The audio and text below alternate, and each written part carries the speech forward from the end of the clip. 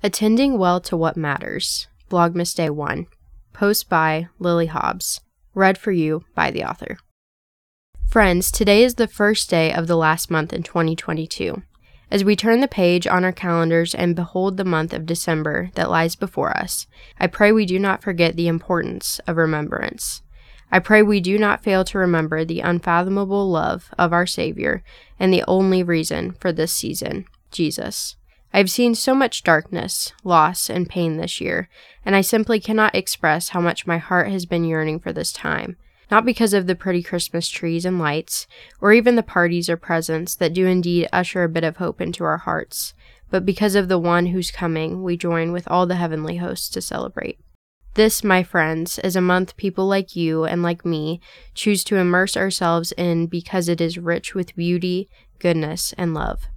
Things which we find lacking in this world, but abounding in Christ. What the Lord has been laying on my heart this day is to attend well to what matters. I pray we share this common desire. Truth be told, some of us have neglected the things that matter for much longer than we'd like to admit. Perhaps it has been days, months, or even years that we have embraced things that may be important while neglecting the very things which are of utmost importance. Things such as the preparation of our souls for eternity, meaningful fellowship around a dining table that has hosted many cheerful gatherings, and the priceless gift of our time and spiritual gifts to serve the widows and orphans.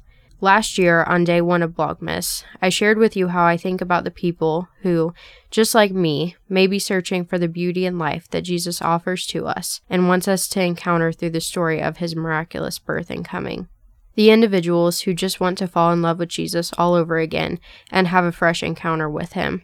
Though these people are always on my heart and mind, they are at the forefront at this time of year. If you are one of those people, I would like to formally invite you to join me and so many others who want to learn how to attend to the things that matter more than anything else. It is a journey, but is there any other journey more fulfilling than this one? The attending process begins when we sort through the things that distract us and intentionally do away with them as best we can with Jesus' help. We must make room in our hearts for the light when darkness attempts to fill it daily. May we prepare him room. Remember, this is only day 1. Note, our family and friends are thrilled to share a little bit of our hearts with yours over these next days leading up to Christmas, and we are filled with the expectation that the Lord will move in ways that only he can here on the blog. We simply ask that you follow and sign up to be on our email list so that you don't miss anything we publish for Blogmas. You are more than welcome to share the links to these posts with your family and friends so that they can join in on all the Christmas fun as well. See y'all here tomorrow.